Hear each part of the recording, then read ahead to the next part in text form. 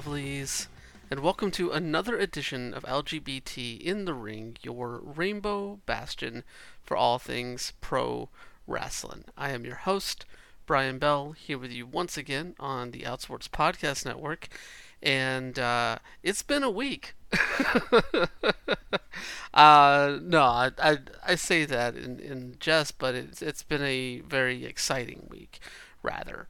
Obviously, Sunday we held Cascadia, myself, Without a Cause, and Pride Style up in Everett, and it was an amazing day, an amazing show. I think that was superbly executed. I couldn't have asked for uh, a better outcome, I think, for that show. It was just all around really great. The feedback has been so very, very positive, and I'll have a little bit more to say about that here before we get to our interview today, but I bring up Cascadia because it ties into our interview today. Because sitting down with me for the first time in about 2 years or so, we have Kita, the ruler of realms, one half of the main event of Cascadia.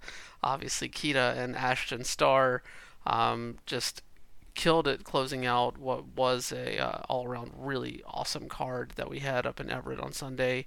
And Kita and Ashton, that match had about 6 years of background to it for them, and just they showed out alongside so many other people on that show, and it's just great to have the chance to sit down with Kita again and talk to him about where he was 2 years ago when we spoke, and to where he is now, and just the evolution of Kita over that time span, turning himself into a mainstay throughout the Pacific Northwest and the West Coast, frankly.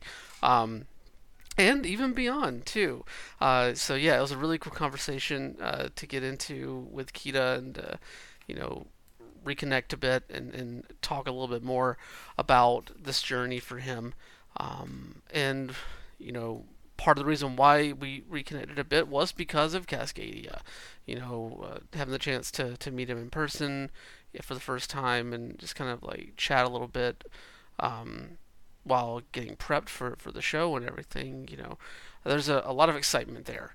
And, Kita is someone who I've been wanting to have back on the show because of all of the changes and progress that he has made over the time span since we last spoke. So definitely looking forward to sharing that conversation with you all. But before we get there, just a little bit more on Cascadia itself, because I wrote an entire piece on Outsports about why I wanted to do Cascadia, and I feel like a lot of the feelings that were expressed there are the same things that I'm feeling after hosting the show, or not hosting the show, but putting together the show, co-producing and co-promoting the show, and wading into this completely new world for me in terms of pro wrestling, and I don't know, like, I can safely say that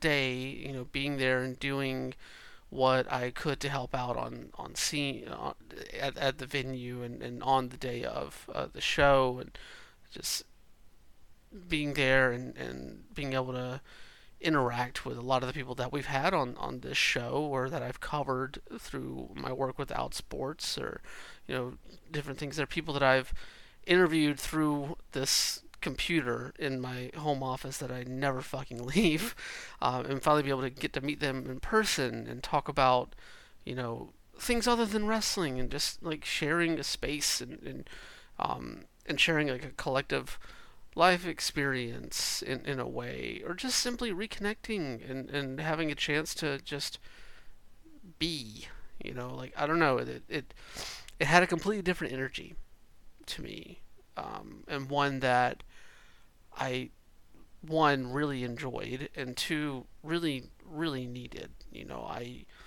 I don't shy away from talking on this show about my own mental health struggles and my bouts, seemingly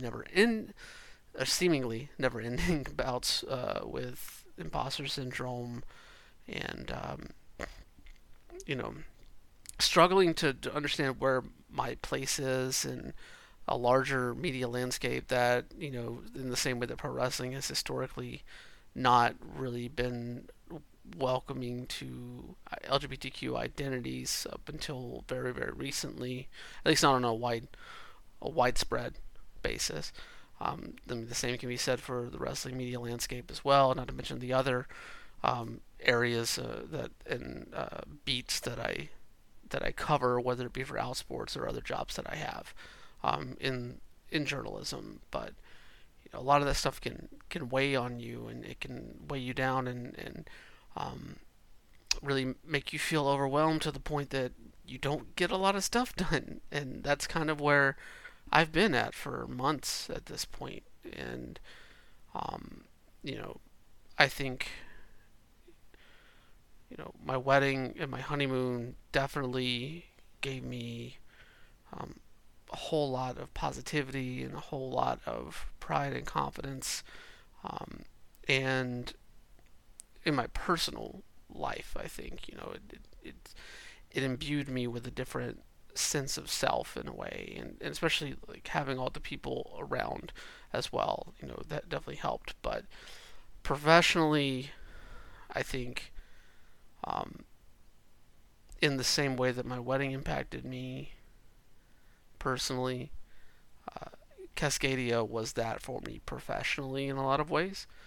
And so, I think that really was the takeaway for me outside of, just the interactions with people and seeing fans embrace and engage with the show itself. Like, I really feel like it said something to me that uh, you're you're still capable of doing what you can do, and producing things that will um,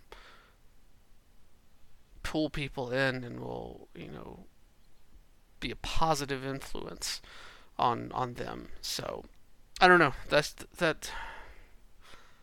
I don't know. I guess I just needed to kind of talk through some of those feelings a little bit, because that show was something special to a whole lot of people in a whole lot of different ways, and that's the kind of work that I want to do, whether it be writing or podcasting or um, whatever, playing D&D or like playing with my cats or just, I don't know, fucking playing Rocket League or something. Like I want to have that sort of takeaway from the things that I do, and and to provide that for other people as well. Um, that all being said, I know that on the Grit and Glitter podcast, there was some talk about, wondering if the bug got me and if we're going to do more. And I think neither myself nor Max or Millhouse have really shied away from hinting that there's more. But let me just once again, um, just about 5 days removed from Cascadia in Everett, Washington, maybe we should call that one Cascadia 1. I can't really share more right now, but do with that what you will. That's all I'm going to say. Well, with that out of the way, uh, let's jump into my conversation with Kita. What's up, guys, gals, and non-binary pals? Welcome back to LGBT in the Ring, and I'm very pleased to have as my guest this week a returning guest, someone who, oddly enough, as I was looking back through things as we were trying to set up this interview, almost 2 years to the day since the last time that we had him on the show, and my God, has he accomplished a lot in the 2 years since we last spoke here. You know him from New Japan Strong. You know him from Without a Cause, where he holds the championship there. Former Stallions champion there. Also, Relentless Wrestling champion up in Spokane. Princess of Pride champion now. Kita, 3 belts. Kita, welcome back to the Hello, show. hello. Thank you for having me back. It's a pleasure to be back. Oh, it's a pleasure to have you back. It's wild, like, because like obviously that we've chit chatted here and there over the span of this time, like a little bit, but it's just been amazing to see after that conversation that we had back in September 2020 in the midst of the pandemic, as everybody was still trying to find footing, and you were kind of at a crossroads in terms of like how Hmm. you wanted to present yourself in the ring and moving away from all that, Keita Murray, and into the ruler of realms that we see now, just like being a dominant force in multiple promotions on the West Coast. Like, it's a complete night and day transformation in a way that we've seen from you over Yeah, the past couple of years. you say it. Yeah, though, it doesn't. Sometimes it doesn't feel that way, but it has been though. But I have been grateful and like just been like very happy that everything that has happened. Um, but there has been times, it's been a struggle, but even recently, very, very recent, up until this past weekend of, Cascadia. So, but it makes me very happy to be realizing this, to hear No, somebody say, so thank you for that.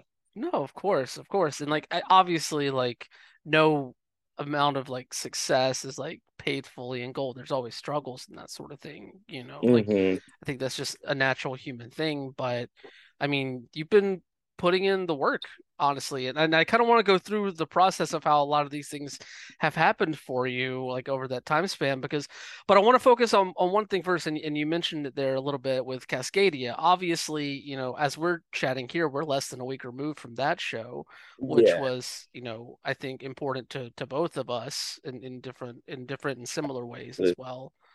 Um, a banger main event with Ashton Starr, thank which you. I don't know if I could really compliment both of you on that match more so than I already have, but I'm gonna try Thank you. to. Thank you. But yeah, of course. But I don't know, it kind of speaks to like going back to that first interview that we did. One thing that we talked about was like your desire to get up to the Pacific Northwest and work Yeah, with companies like that, like yeah. WAC and stuff like that. So what has that process been like for you? Like when did the opportunity present itself to go up to WAC initially, and how do you feel like you took hold of that opportunity and turned it into this like over what like close to 200-day reign at this point now with Yeah, the title? yeah, yeah. So like it initially started right before COVID, March, literally the day of the lockdown that happened in Los Angeles, March 17th. That was the date. No, 2019. I was supposed to wrestle Jaden. First time going out of state to without a cause, and that same week we get hit with the lockdown. So for that to happen, I was bummed. That was one of my first big bookings. It was even a show that was like Danhausen was the host. So it was a big show to be a part of and to wrestle Jaden. But then lockdown happened, COVID happened. But I got an opportunity in between. There was a window where you know Chris Ross, and that was to go back a little bit further. Is I met Chris Ross and Dave Turner, in a show Suburban Fight here in LA. And once I met them, things just clicked. I don't know, like they just saw something, I guess, in me that that I've been hoping for someone to see in me, at that time. So I'm glad they did, and since day one, since that day, they said that they wanted me to bring me up there. I lost the opportunity once, and they were still always on top of it to bring me up there. So once the opportunity happened, a window of like being able to fly out there for just like underground tapings, just to do something during that time of COVID and no fans being able to come to shows. But just to still be a part of WAC, it was cool. During those tapings, that's when I won the Stallions champion. So it just shows you since day one that, you know, WAC had their trust in me. And that was something that when I won that title, I remember there being no fans there, but like literally in the middle of that ring, like so emotional. because I didn't have, up until that time, like I moved to California from the East Coast, and I was 3 years in Northern California just working my ass off, and I felt like I wasn't getting any recognition. Then I moved to LA and SoCal, and I'm working. It just started happening, and then it hits. Finally, I get recognition. So it was since that day, since day one as being Stallions champion, I just knew like this was the company that I had to make my home and like put on my back. If they have their trust in me, then I have to do everything that I can to instill that trust, all the time. No, 100%. And I mean, them having you come in and like literally on like your what like third match or so with WAC, you have a title now. Like Yeah, yeah, that just doesn't happen that no, often. yeah. It was like it was yeah, it was weird because it's like like I became a champion when there was no fans. Hmm. So and then I wasn't really defending it anywhere. I became the champion. So when you know July hit, I believe it was July of 2020 or 2021, 2020. These past 2 years have flown by and they go by so fast. But I Everything gets believe, compressed and yeah, I expanded. It's feel just it. yeah. Yeah, I feel like it was 2020 or 2021 where me and Greg Sharp, G Sharp, that was my first title defense in front of the live crowd, coming back. And that was like a big show, and that was the one where, I had to show them, the fans, like, this is who I am. I'm your champion, like I'm your workhorse champion right now, and you guys don't even know who I am, so I have to show that to you. And that's what I planned. That's what I planned to did that night, and I felt like I accomplished that with G Sharp to have an amazing match that we did too, that night. And I feel like since then it's just been ongoing. It's interesting to kind of like think about that aspect of like winning a title with no fans around and having no fans and no title defenses really to kind Yeah. of grow a definition of it for Uh-huh. yourself. Like how did you approach that in terms of like how did you want to frame this title and yourself as the initial champion to people once you were able to get in front of an audience? To show them that I work hard, exactly what that title meant, that I was the workhorse, and I truly felt that. I felt that over COVID. I made a big change to myself, physically and in my character wise. And it was a fresh, brand new start of everything, and I was working my ass off to have that fresh start, to be that new character. And I feel like that's what I wanted to show them. And I feel like I did, I came with a new character who I kind of like was getting to know who I was at that point, but still kind of figuring out. And it's they they loved it. I'm curious to ask about like that further development of the character because like Yeah, obviously it still is has evolved a bit yeah, from the Stallions championship win to what we just saw like this past Sunday, yeah, like obviously it can be a challenge to kind of re I don't want to say rebrand yourself, but like to kind of yeah. like develop a Keep new understanding of how yes. you operate and present in the ring. Um, when did you feel like things were really starting to click for yourself in terms of like moving away from the comedy aspect of all that Keita Murray and into this just intense like fucking bulldog of a, of a wrestler that Keita is now? I feel like as Stallion champion, as much as I was working hard, I still didn't fully believe, who I was at that point or so. I still felt like I was trying to prove myself, but I remember I know exactly when it hit, and it wasn't I won.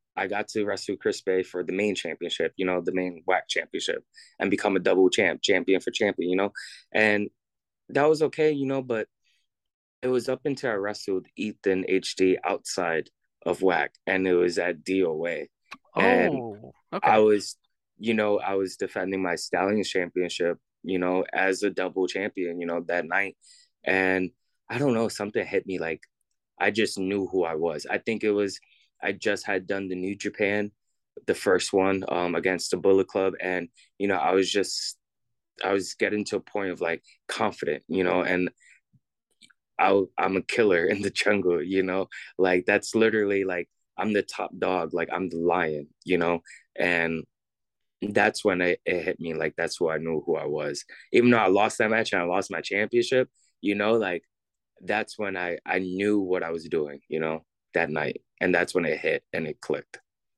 No, that makes a whole lot of sense. I was in the building for that match, Oh, and amazing. yes, Okay. so that like obviously I mean, a DOA, I hardly was a DOA show, but I was definitely in there for that match, and I yeah, like I think that was like the first time that I gotten a chance to see you live, Yeah. Okay. and I in the same way that it clicked for you, I think it clicked for me too in a way because like Thank you. I watched the stuff that Whack did without the fans, the without a crowd shows that they did on Twitch, and you winning that title and everything like that. But it's up until like seeing you live and understanding like some of the stuff that we had talked about previously about this this want to be taken more seriously by you, Mm-hmm. and to see how far you had taken that in that match with Ethan, which honestly also Ethan is a great dance Yeah. partner for wanting to show that level of Yeah. intensity with too. Absolutely. Absolutely. Yes. um He, Sorry, go ahead. no, I was just gonna say he's great. Yeah. No, 100%. But yeah, like I can totally make sense why that match in particular just clicked so well for you. Yeah. Yeah. Yeah. And yeah, it's like it was like right when I walked out the curtain, it just like hit. And then the match was just the match it was great. It was very to me at that time it was complicated, and it was a test. It was a challenge. And that's what I loved about it. And then to go out there being confident about going into a match that was challenging me and to come out at the other end and like, it was received. I feel like it was received well to, the live crowd. And, I did what I had to do. And, you know, the Ethan HD is the new champion. He holds the belt now, and it was everything that could have hoped for. No, I mean that's all you want really out of Yeah, something like that is to, feel confident in yourself and to have the crowd responding positively, which, from my vantage point, they definitely were. yeah, especially a new crowd.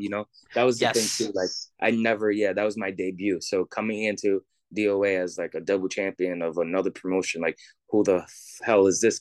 That's why I felt like it was another. Even though I was where I was, it felt like another chance of like proving myself.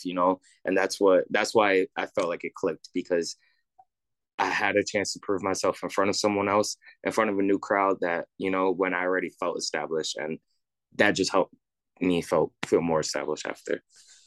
Is that something that is kind of always present for you whenever going to a new promotion like that? Like, Yeah, yeah. always like, it always is, and it's not only just for the first show or the second show, it stays there for a little bit, for a couple of shows, at least with me.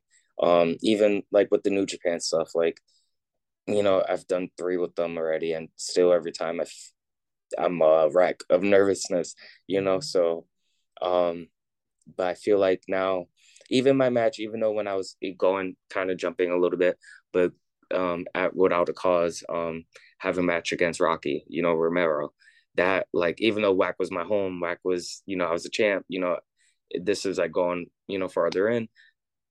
I was very nervous, for that match. But things have changed, and this weekend I get another shot at Rocky, this Saturday at Relentless, and I'm very confident, now, especially after this past weekend with the match with Ashton. Like, I'm not nervous for this match. I'm very confident for this match. No, I mean it's a known quantity. Like you've been in the ring with Rocky before, so you kind of Yes. So, yeah. have an expectation there, but also like yes, like having like these performances and having people that are like creating these spaces that are confident in you as well enough Yeah, to exactly. elevate you. Like Yeah. I'm sure that that's something that could definitely be empowering for that. Um, Maybe if it was, I'm sorry, oh no, if go it ahead, was no, like go ahead. just going back, like maybe if it was another thing, it's like it's in front of the Relentless crowd that have Mm. come to like learn to like, I love them, they love me, and it's just a crazy. atmosphere there. But it they're always wild. But like, maybe if this match was happening in front of another crowd, I feel like I would be nervous still, even though I was in the ring with Rocky before, and I do feel confident about being in the ring with him. Being in a different environment would definitely make me nervous, but going into it knowing like is the relentless crowd, I'm so confident. It's crazy. I do want to talk about the New Japan stuff, but you brought up Relentless. I have to ask you about Relentless. This is a company that I have not had the chance to get up to Spokane and go to a show Like, yet. I want to because every piece of footage that I see come out of those shows just feels like the I don't know if it's because y'all are in a brewery, and everything is just echoing off of all the walls and everything like that, but it just seems like the most raucous, loud, over the top environment that yeah. you can find on the west, at least in the Pacific Northwest right now. I would say the whole West Coast. I'm not gonna lie. Like, man, if I could take that crowd and put them anywhere in the West Coast, they would definitely beat anyone. Like I don't know what it is with them. I don't know if it's like the lack of wrestling that, like, or even you said with the brewery, like with them being drunk, or so like having, being influenced by those things and stuff. But I would even say that because starting from match one to the last match, they are always hot. They don't die down. And that's what makes it, crazy about them. And like, it's crazy to be there for the first match, for the first show ever, and just see the growth to now. And every superstar that, WWE or Legend or anyone that's come by, they feel that energy, and that's how I know it's organic there. It's not fake because Scotty Tuhati comes there and he is just living in that crowd. He cuts a 20-minute promo about how much he loves wrestling afterwards because that's the energy they gave him that night. Who wasn't Charlie Haas is another one who felt that energy and just was amazed by it. And they had Samuel Shaw as well too, and he was one that was just like, wow, this crowd is just crazy. So every time there's someone that comes from somewhere else that you believe is established and they feel that crowd is just, it's truth to it, to like knowing that this Spokane relentless crowd is different and special. It's so interesting to see like these spots where you wouldn't normally think about pro wrestling Yeah, existing, yeah. like Spokane, like being so close to Idaho, where like I'm sure there's some indies that run in Idaho, but Nothing there's big. yeah, nothing big, nothing with the kind of like push or presence that draws like people from outside of the area there. But you have a company like Relentless that pops up in Spokane, and you kind of alluded to it there. It feels like the people in the area wanted this so bad. Like it felt Yeah, like they were starved for it in a way. yes, yeah, and yeah, and Chase, I'm not gonna call, I'll call him by his name, like Chase, being the promoter, and Jake, they've definitely took something that I feel like they just started with, and it just keeps growing, and it's just crazy. Yeah, and like I just, yeah, like you said, like Spokane needed something, wanted something, and I feel like Chase capitalized on that. He knew that, and it's good, and I'm glad he's doing it. It's great that he's doing it for them, because No, you should see these kids, man. Oh my God, these, it's like the kids, the adults that just are so into it. There's a family that I love, and they get me even more pumped up when I'm in the ring.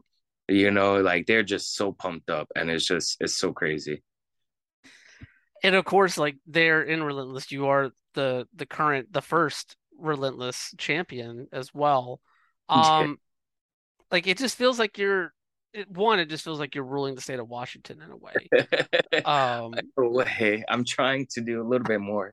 Hopefully, I would love to get into some of those other promotions, but I have some ideas. I do have some plans, and hopefully they're not too soon. But I would love to be more in the Washington promotions. I'll say mm. that. I hear you. I hear you. When like being the relentless champion, do you approach that because of the differences between like Without a Cause and Relentless, just to compare, have two companies to compare to, because of like the differences in terms of like mindset and presentation and crowds and that sort of thing? Like, how do you approach being the relentless champion versus like being the Without a Cause champion in a way? Like, is there just Uh, like a different purpose that's there for you or a different motivation? that's actually a really good damn question, Brian. Damn. But like it's times where I, I feel like I never thought about that before, and I feel like something's been telling me lately to start because I feel like I'm at two different points, with the titles and each promotion, and like you said, with the crowd reactions, they're both different. Like, and when I would do Relentless on a Saturday night and then drive from Spokane over to Everett, the next day and do Without a Cause on Sunday. I wasn't the champion at Relentless yet when that was going on, but I those matches I would have to kind of put myself in a different mindset when I would go from Relentless to Whack, because it's you go from a big rowdy crowd in Relentless to a more smaller, like damn, I just had the intimate crowd at Without a Cause, and you can't really do this. It's different that the same things don't work, or they might, but they might not. And depending on the Without a Cause on crowd on Sunday or so, like sometimes they're I don't know if they're just a little tired or if they just want to come and watch the good wrestling and not really like want to like be a part of the show but just watch it. Is different sometimes, but either way, I just try to put on like a really good match, something creative that those fans are going to enjoy, and that's something different from the night. It's something that's going to be different from what you see throughout the rest of the show. No, honestly, that's a really good approach to have, especially whenever you do have the variety of presentations that are on, especially when looking at Without a Cause, like the variety of presentations that are on Without a Cause shows, Yeah, even like at DOA as well, like yeah, they've been really good about diversifying the different styles and match types and different things there. Um, and in the same way that we kind of spoke about Spokane like being starved a bit for pro wrestling and responding with Relentless popping up, this is where I do want to get back to Cascadia a little bit okay, because, I think one of the main reasons why that show happened with, myself and Max and Millhouse kind of coming together to produce it was because of, I mean, one, LGBTQ pro wrestling obviously has flourished. You've been on big gay brunches. You understand like the yeah. popularity that it has definitely garnered in the past couple of years. But we hadn't really seen anything like that in the Pacific Northwest. And because of that, also there were a number of LGBTQ pro wrestling fans who wanted Yeah, something like that. And obviously from the crowd that we had on Sunday, like they responded. They yeah. wanted this. And, the the little bit of interaction that we had, it seemed like it was something that you were excited for too. Talk to me Yeah. about like the mindset going into Cascadia for you and like what were you feeling? What were you thinking like heading into that event and what it all entailed? So for me, it's been a while since I was at Without a Cause, so I felt like there was a long hiatus since I was there, and to me, I feel like, a little bit like the championship, like their champion. I don't want to be that champion where I'm gone, for a while. And I miss shows, this, that, and third, So it was big to just come back and show them who the hell I am, and prove myself against a person I've wanted to wrestle for a long time, Ashton, and I'm glad Ashton was the person I was able to like, get in the ring with. And you have two like Ashton has always been who he is, just with different changes since, I've met him. We've met back in like 2016, in New York at another Pride show at a Matter of Pride, one of like the original ones, in New York. And it's just been, we never got to wrestle. So going into Cascadia, having that as a first time match, having that as like a championship match at that, format championship where I have something to prove.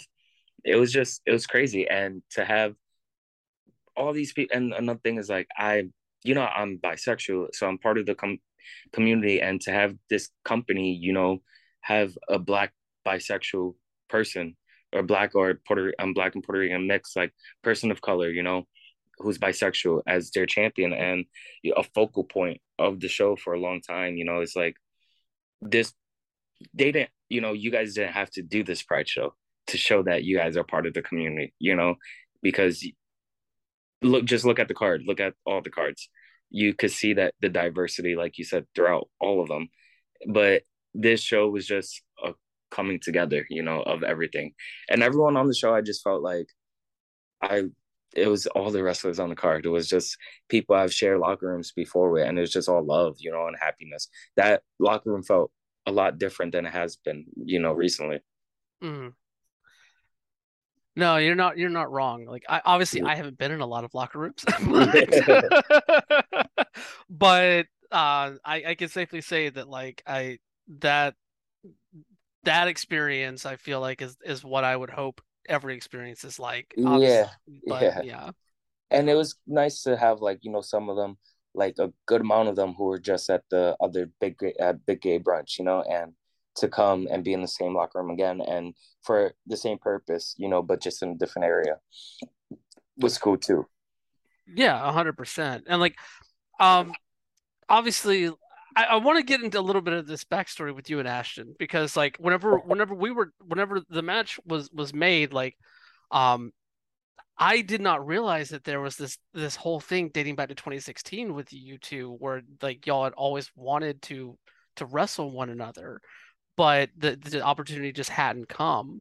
So like take me back. You meet Ashton in 2016 at a Matter of Pride, and like obviously you hit it off. Like there's a you want an opportunity to work there, but it just never happens. Like kind of what kind of led to that match never happening, and just like how bad did y'all really want that match with one another? I feel like we're just both people of like purposes or like fate, and just waiting for things to happen. I feel like through our careers, our trajectory have both been, we've both wrestled, impressive people, big people. But I feel like the recognition that we both, I feel like on two different coasts. That's another thing. Is he's, southeast coast, and I'm over here on the west coast, and that was the thing that happened too. I feel like if I would have stayed on the east coast, we would have definitely crossed paths, long time ago. But I feel like being on two separate coasts and just, being the mainstays of our coast too, that's why it never happened. But I know the Pacific Northwest he's been out to before. He's coming out to, and that's my home now. So it was bound to happen. So I'm glad it did. But I feel like in our own right, we have like shown and proved ourselves in our spots, and showed why we are. And we've gone with matches with some really good people, some good talent, and we've proven ourselves. And I just feel like, we we're at the same level, and our like in two different coasts, our careers go the same way, if that's in any way. Oh no, I mean it makes sense. Like you're completely correct. Like both of y'all's stars have been on the rise over the past couple of years as well, and outside of just the Pride shows, obviously. Yeah. And but at the same time, like it felt like there were times where the paths crossed at like a big gay brunch or something where it might have happened, but obviously, and we'll talk about one of those big gay brunch matches because I felt called out.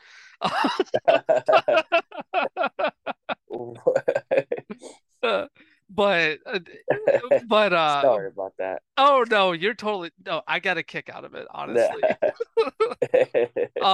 But I don't know. It's just interesting that like there were opportunities for that to happen, but it just didn't click. I'm glad we were able to make that Yeah. happen there. How do you feel about your number 20 beating your number one? And Yo, you know what? The whole purpose of having a list is to go for the crown, right? yeah, yeah, And you made fucking sure of that. sure did. Sure did. I cannot tell you like how like as soon as it came out of your mouth, like talking about the QWI and about the rankings and stuff, and I was just like, oh shit, okay. This, yeah, that's where the format was laid for that match. You know,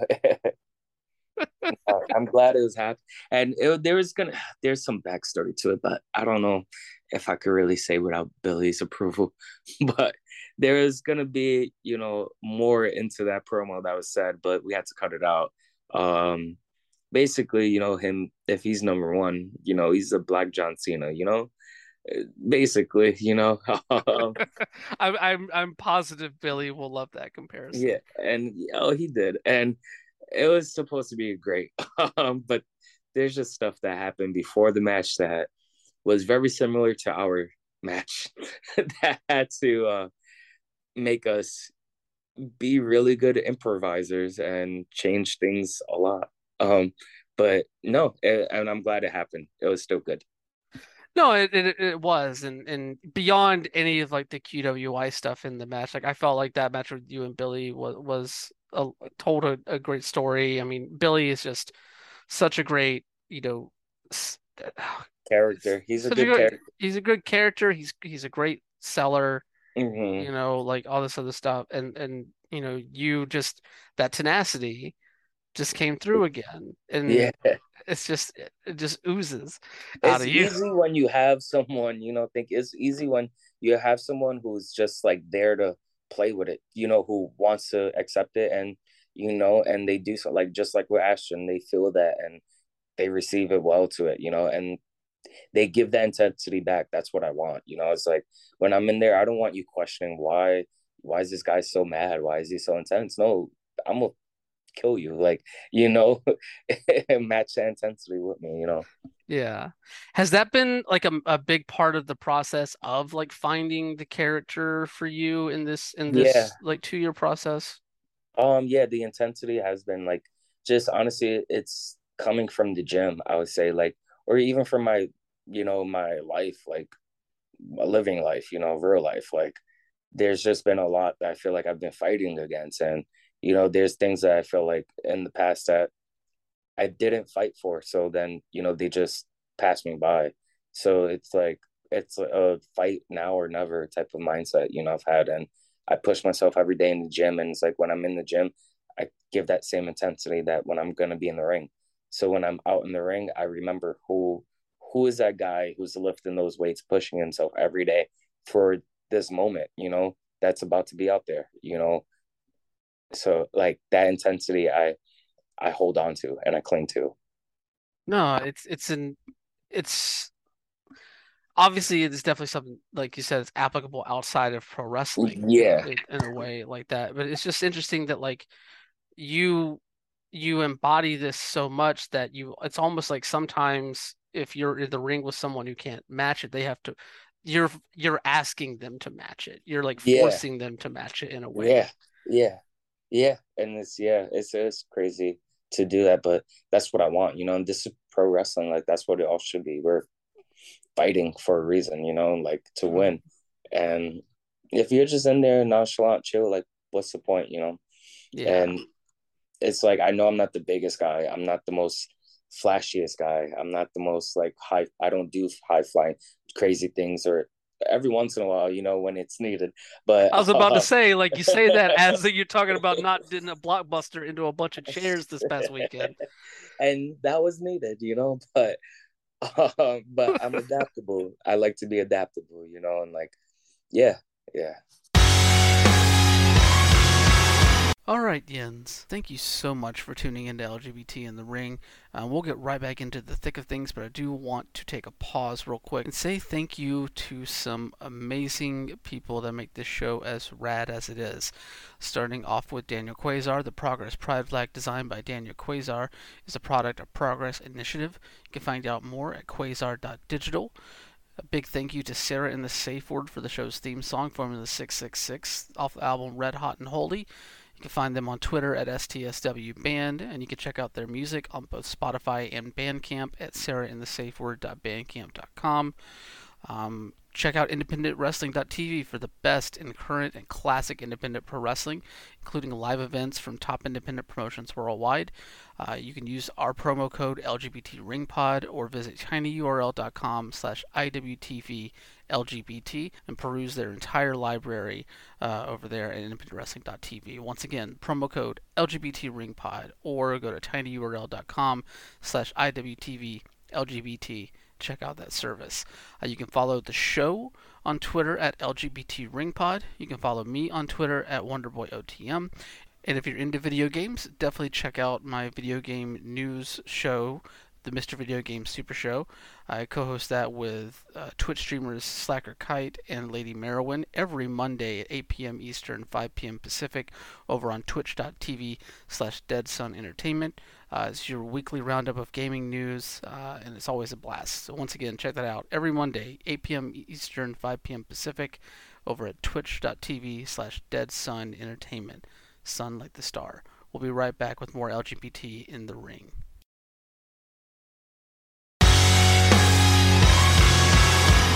No, it's a good quality to have because I feel like it has not only does it like make the match better, but it helps elevate the person that you're Yeah, in the ring with as well. Like one of like the big like stories I'd say over like the last year or so that I've really enjoyed that you've been involved with is like your trips to Pride Style and this like issue with you and Shade over the yeah, Prince X of Pride title that really developed there and it's got moved all over different places, ultimately culminating in you winning it in that cage match with Shade and Jay yeah, Vidal at the yeah, last full queer show.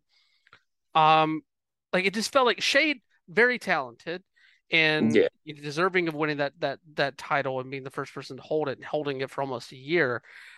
It just felt like it was something different whenever the two of you were in the ring together with Shade. Like it just I don't know exactly how to like describe it. It just felt like you could feel like the story of the contempt in a way of just like no, that belt should be mine, and yeah, Shade just like holding onto it like nah, like yeah, this is it elevated both of y'all in a way yeah. that just like, made this whole story that was drawn out over the year that it was hmm just continue to brim with I the love intensity of it. no, I love that, and it did. Like, and that was the goal too. Is like, always like that championship was gonna be mine. It should have been mine day one, but I'm glad he won it, and that was more, to give a chip on the shoulder, work harder, and that's every time we went out there and had a match, it was like he always slipped away a little bit, but I was always right there, and but until that cage match, it's like it proved a lot. That was my first ever cage match, which was really cool. Mm.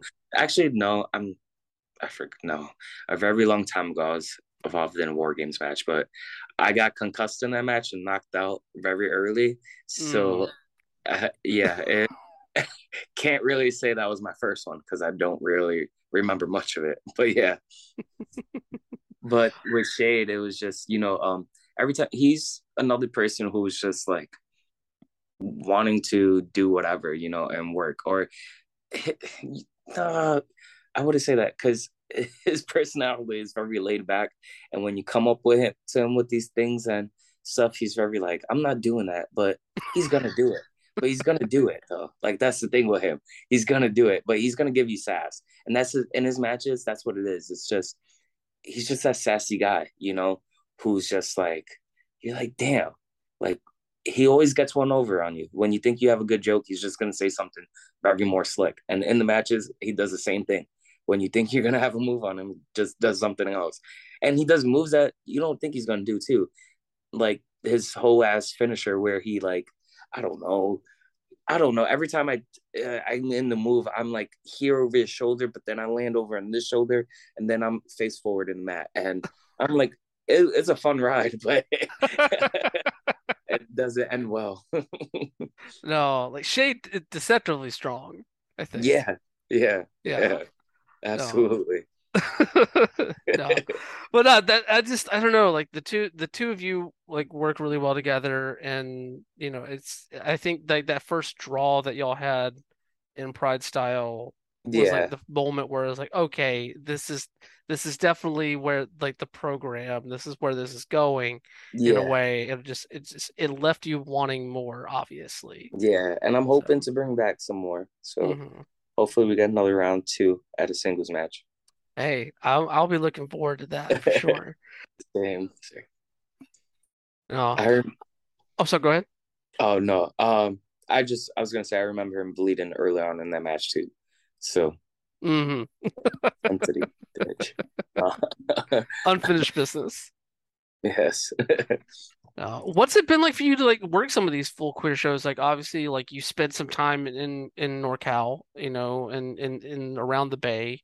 You've worked for companies in the Bay previously, but um, I don't know. Like it seems like with full queer specifically, like there's just like a different level of footing in a way, and plus with it being so engrossed in the community. I mean, they have their Folsom Street Fair Yeah, show coming up, but coming up.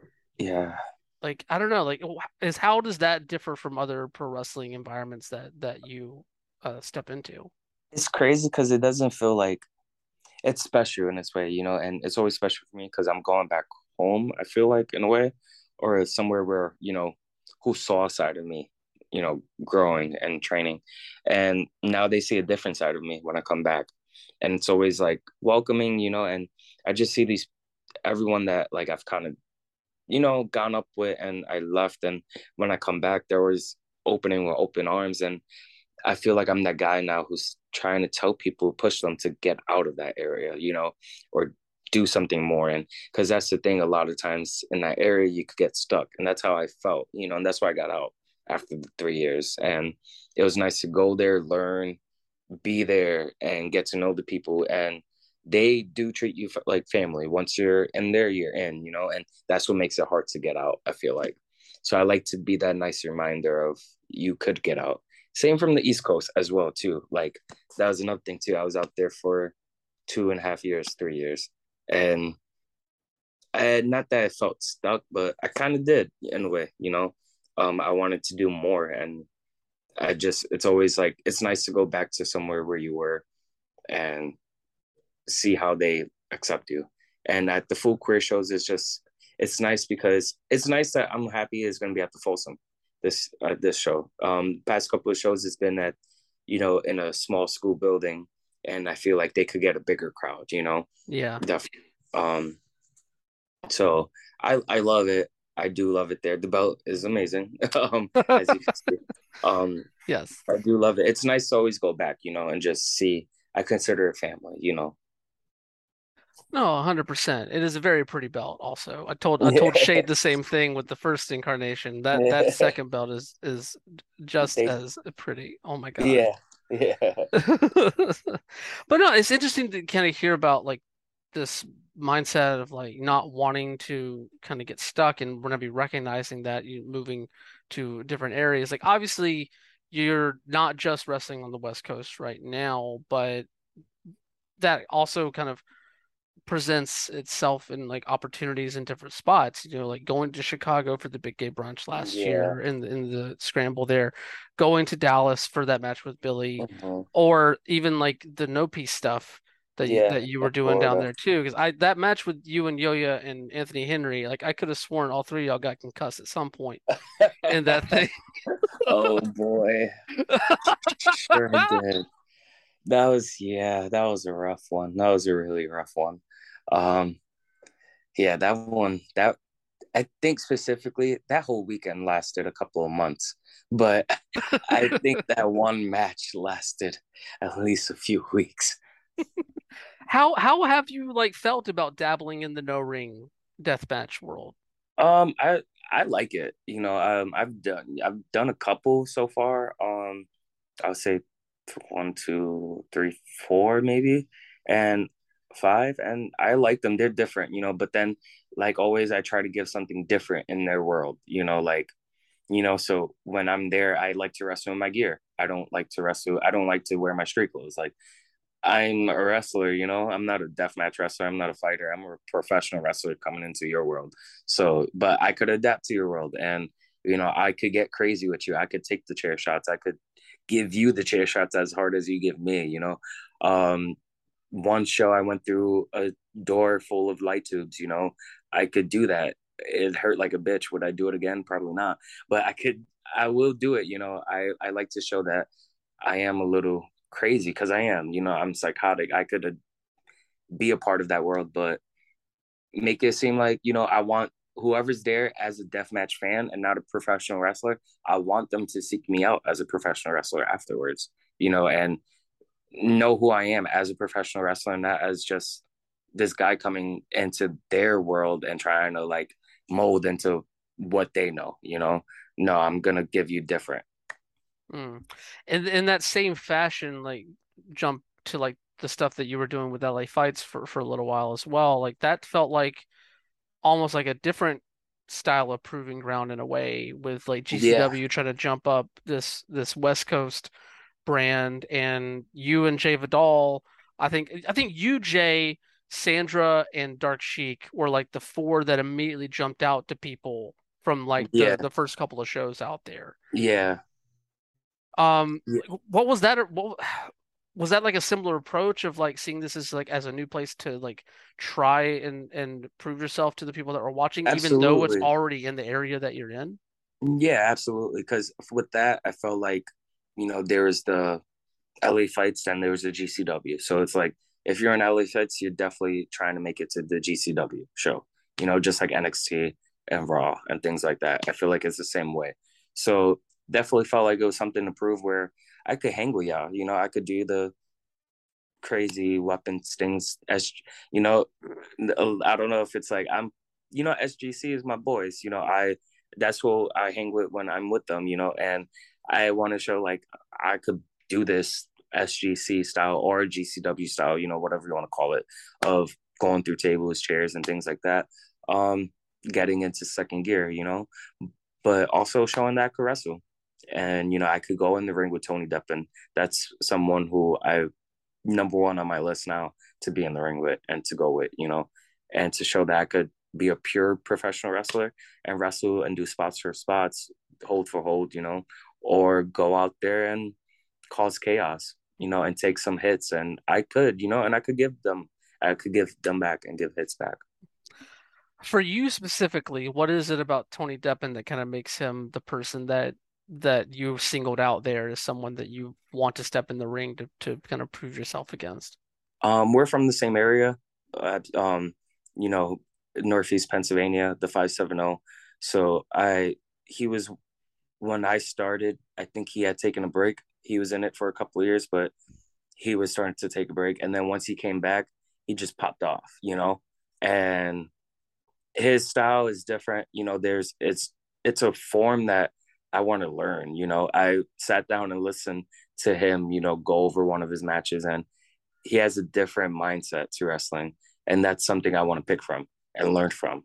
I want to learn like what's his thinking towards wrestling matches and psychology. So I could learn from that and I could grab that. That's one of my like traits I feel like of professional wrestling is wrestling different people and just grabbing things that I learned from them and making it my own. And that's why I want to wrestle him. I, I feel like he doesn't have a bad match. If that's hard to say, every time he's on a card, you do hear of his name. He does something to make you like notice him, and that's something that I I want to learn from as well too, and experience in the ring. Mm. And honestly, like that kind of gives a good lead in to talk about New Japan a little bit because Tony's been on some of those shows as well. Yeah, Um, okay, so you've been on three New Japan Pro Wrestling Strong shows to date so far. Obviously New Japan, a humongous influential name in the Yes. grand world of pro wrestling. Um, wh what is your like first thought when you get that phone call? Um, you for real? Like this for real? Like, mm, like me? Like for real? Like, like not saying like I that there's others who deserve to be on there before me, but I see a lot of people who would fit their style, I would say, who are in this area. And not saying like I never thought I wouldn't fit that style, you know, uh, but it wasn't, though a little known fact is like during COVID, I was helping them with the ring crew. So it just, Mm, it wasn't like I just got the call because I'm Kita, and I'm out here doing stuff in the indies. Like, no, I was being a little bitch boy, not in a bad way, but like I was being the ring boy. I was there to set up during COVID when they were having the strong tapings with no crowd and the where Championship from Hollywood was taping at before, in Port Humane. Like there was no, I was there. I was building the ring for them. I was doing the go this way into the ring, taking apart the stairs during the entrances, getting t-shirts thrown into my face by the wrestlers running out, So I did that for a few shows with them, like being there all day, and this is at the same time I'm with Without a Cause, being a champion there, and like it's just learning to humble yourself. And I think they saw that as far as, like what I was doing in the independents, and to then humble myself and be a part of the ring crew, and see all these people that I might have wrestled last week, like, the week before, the weekend before, and they're on the New Japan show, and I'm over here doing ring crew, So I feel like that's what came with a lot of it. And there's a lot of people I see now though who are doing ring crew, who are I'm so happy to see doing ring crew, because I'm like, good, like I, these are people who you are hearing about in the Southern California area, you know, wrestling, and they're doing ring crew. So I'm just like, good, good. no, and especially with like a company like New Japan where you do have this like regimented hierarchy or like they're much more structured in how they like bring in people to train and build them, Yes, that sort of thing. That I can definitely see how that level of like of humility and understanding that like yes, you're talented obviously by what you do out on the independents, but you also understand that like, it's about showing that you don't feel like you are above certain things exactly. and having that rewarded down the line. Like that fits, I mean, that I feel like that fits really well with like that New Japan structuring or thought Yeah, process, so to yeah, speak. and that's what I'm happy that it happened that way, and I'm happy I was able to come in as myself. I'm able to come in as Kita, as my established ruler of realms character, and not saying like, but the dojo, like not having to go through the dojo process, even though I feel like they do get not a way better opportunity, but they get some really good, like, because they go through their program, they're one of them. And as being an outsider, and I'm lucky to to come in with my own stuff, and not have to go back and just wear some plain tights and, basic things, Yeah. During your like time there during like the tapings or working some of the events, like have you had a chance to really spend some time around the LA dojo at all and kind of get an idea of like what those kind of like training sessions are like? No, so I never got to be a part or see the trainings. I've seen Clark work out once while doing ring crew, but Kevin Knight, Jet Knight, Hmm. and me and him have kicked it off.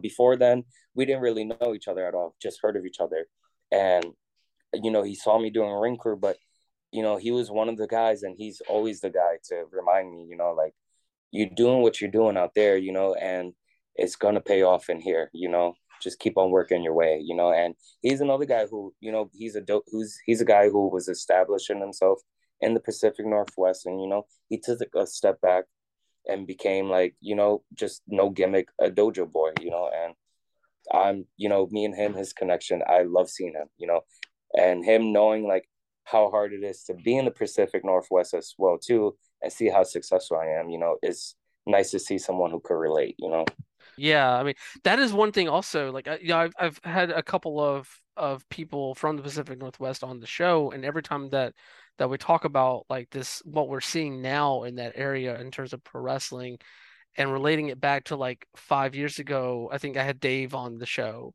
and a little while back, and he just talked about how like Davey Richards would describe the Pacific Northwest as just a black hole of Yeah, pro wrestling. yeah. And to see like what companies like Without a Cause, like Relentless, like DOA and like Defy and Prestige as well, what all of these companies have really done to elevate the area in a way, and alongside like wrestlers like yourself and like Dave and Chris Mm. and like Jaden and Max Burnside and Abigail Warren and um so Even many like others. people Sorry. like I would say like Titus, and Nick as well Titus, too. yes. Yeah, Titus is someone who comes from the California area who like I feel like, they it was about nothing here. It was just like he was a young kid. But it's like once he started getting up there to the Pacific Northwest and they recognized his talent, started putting him in there with some big names, that's when the California his own home people are like, like, wow, you know, this guy could go. It's like, no, yes, he could go. You guys all knew he could go. You seen him going. But it's just until he got into another crowd, into another area, that's when you guys are like, confirming that, you know, they basically could put your trust in you. And I'm happy that the Pacific Northwest people are so warming to be like, we see your hard work, we see your potential, and it's either sink or swim, they'll put you out there and hope that, you do well. And if you do well, then the world is yours, you know what I mean? But if you sink, then hey, you sink. Exactly, exactly. And two other names I would definitely throw in there are Nick Wayne and Daniel Makabe, Yeah. that have Yeah. really helped build that area there as well. But no, you're right. Like that this area has a way of like welcoming people in and just saying like, show us what you got. I mean, Yeah. you're No, yeah, evidence for of it real. as well. Uh-huh.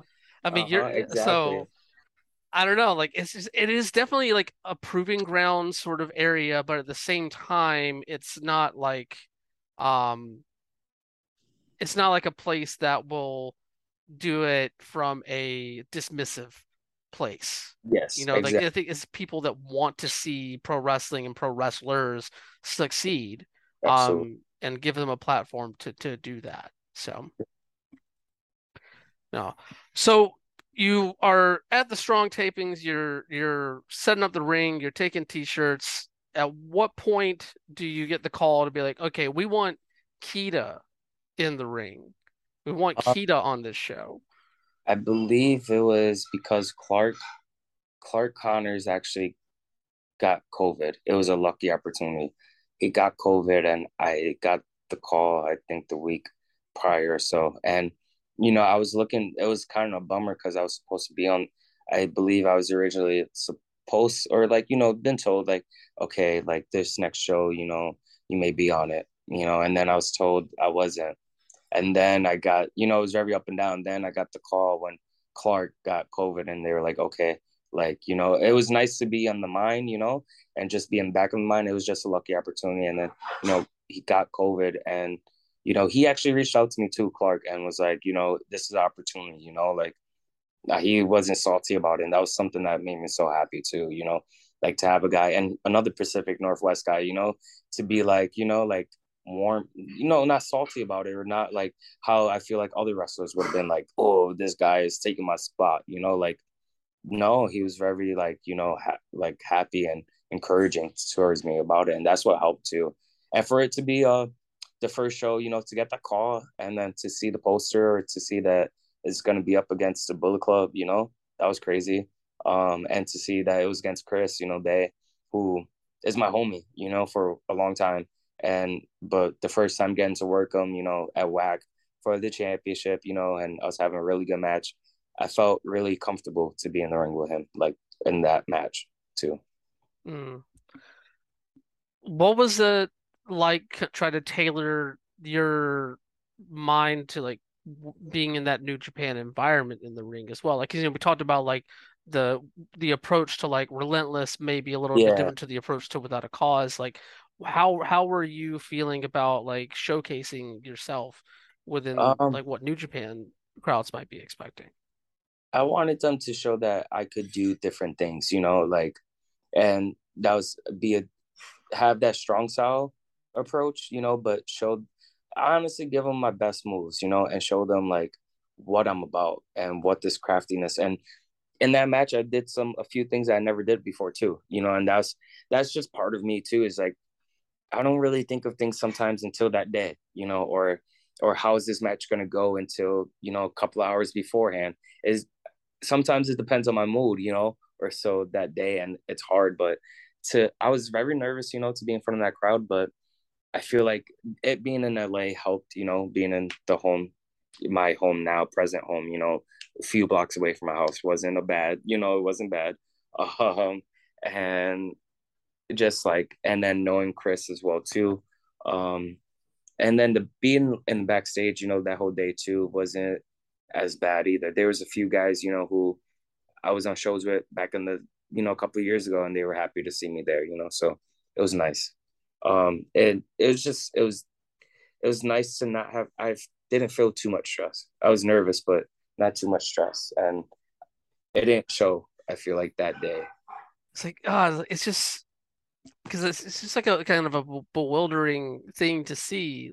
Like, whenever, like, I know personally for me, whenever I saw you popping up on those New Japan shows, it's just like, yes, finally. Like, like obviously, like I've seen your work and know what you're capable of. There's just like this sense of like happiness from me, and I think a lot of other people too who have watched you grow over the past couple of years, to see you get those opportunities and be elevated to be put on a New Japan card in that way, because like it really shows just how far you have come, honestly. Yeah, Yeah. thank you. Thank you. Yeah, and I would say with the intensity, that definitely helped, Yeah. No, 100%. Especially because like, and then another thing too, we don't really see a lot of LGBTQ representation on New Japan presentations. I mean, to my knowledge, and correct me if I'm wrong, it's basically just you and Fred Rosser at this point. And Yeah. I'm sure that it might have been someone else here or there. My brain is just not running through all of the names that have been on those strong cards, but you and Fred um have really been the two that have had the most presence, I feel like, in terms of representing our community on a New Japan show. Um, is there any kind of like, does that factor into that for you as well whenever you're like getting these larger opportunities?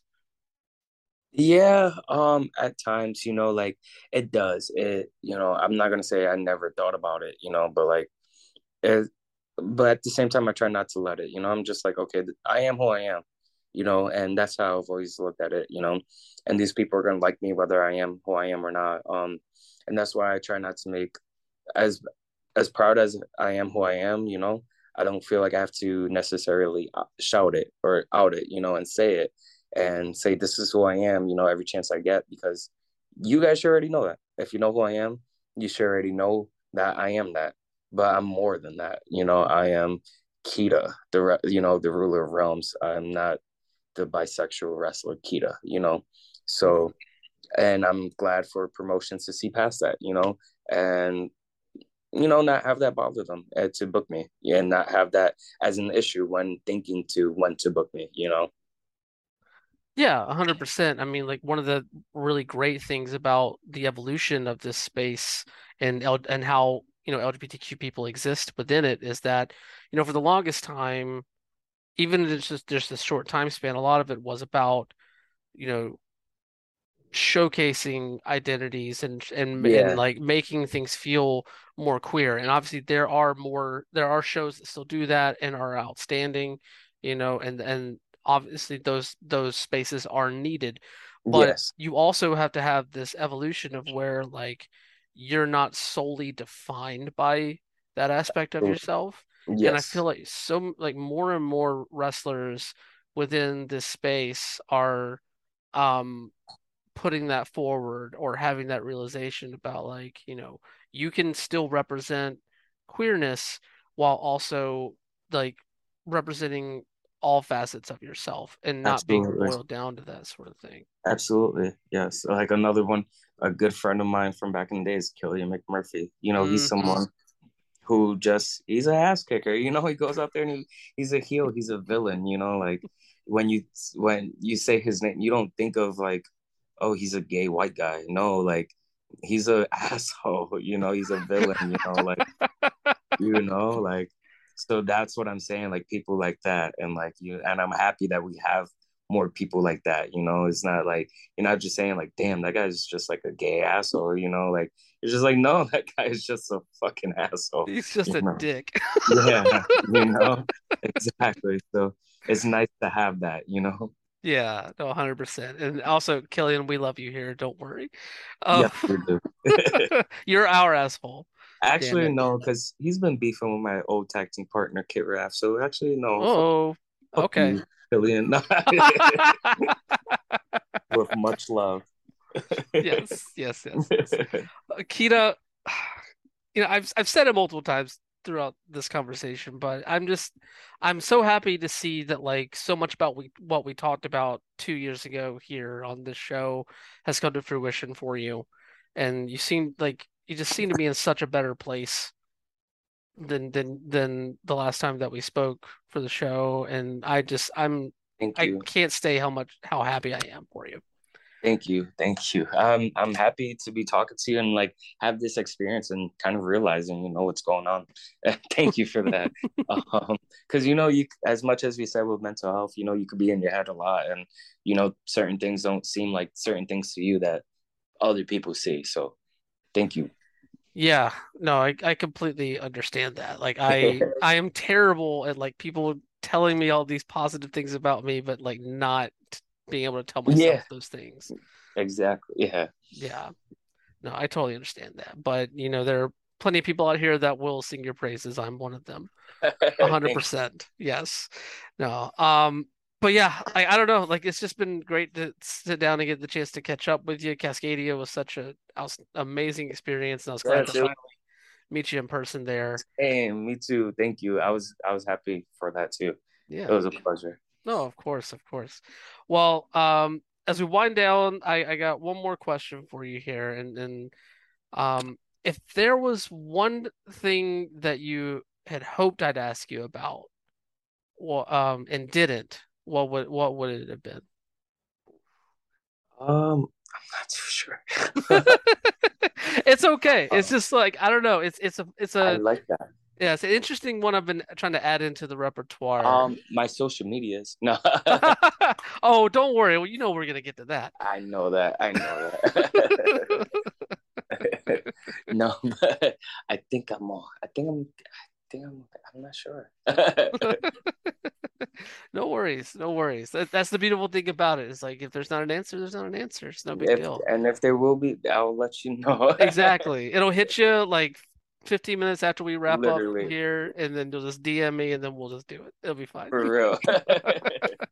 Well, Keita, this has been a blast. Thank you so much for coming back on the show. Let everybody know where they can find you online and what you have coming up. Yes, sir. This weekend will be Relentless Wrestling Saturday in Spokane, Washington, and Sunday in Los Angeles for Circle Six. Big one-on-one match against Jake Christ. So, Mm, Chris, yeah. So, you can find me on Twitter and on Instagram at Keita Your Heart, KeitaYourHeart. awesome. Thank you so much, Keita. Thank you, Brian. Thank you.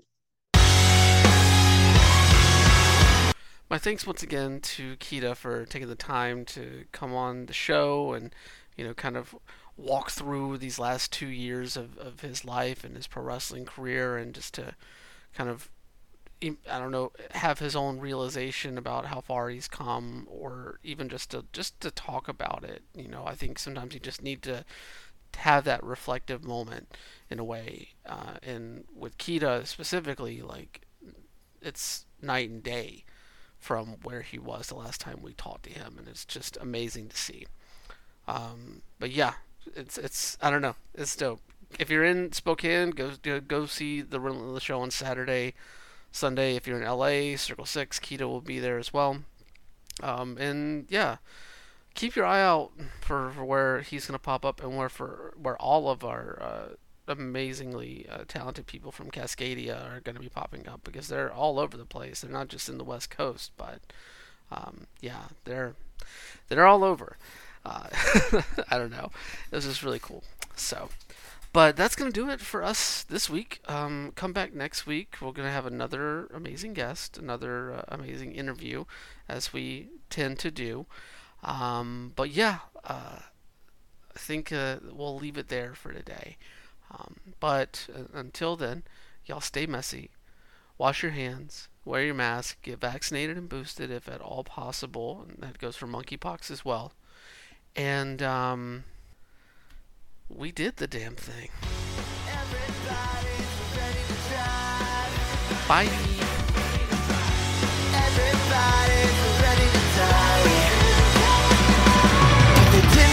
Coming from the top of the bridge, she made a deal with the demon so her lover could live. When the moon is high and the devil is chopstick, it's the formula 666.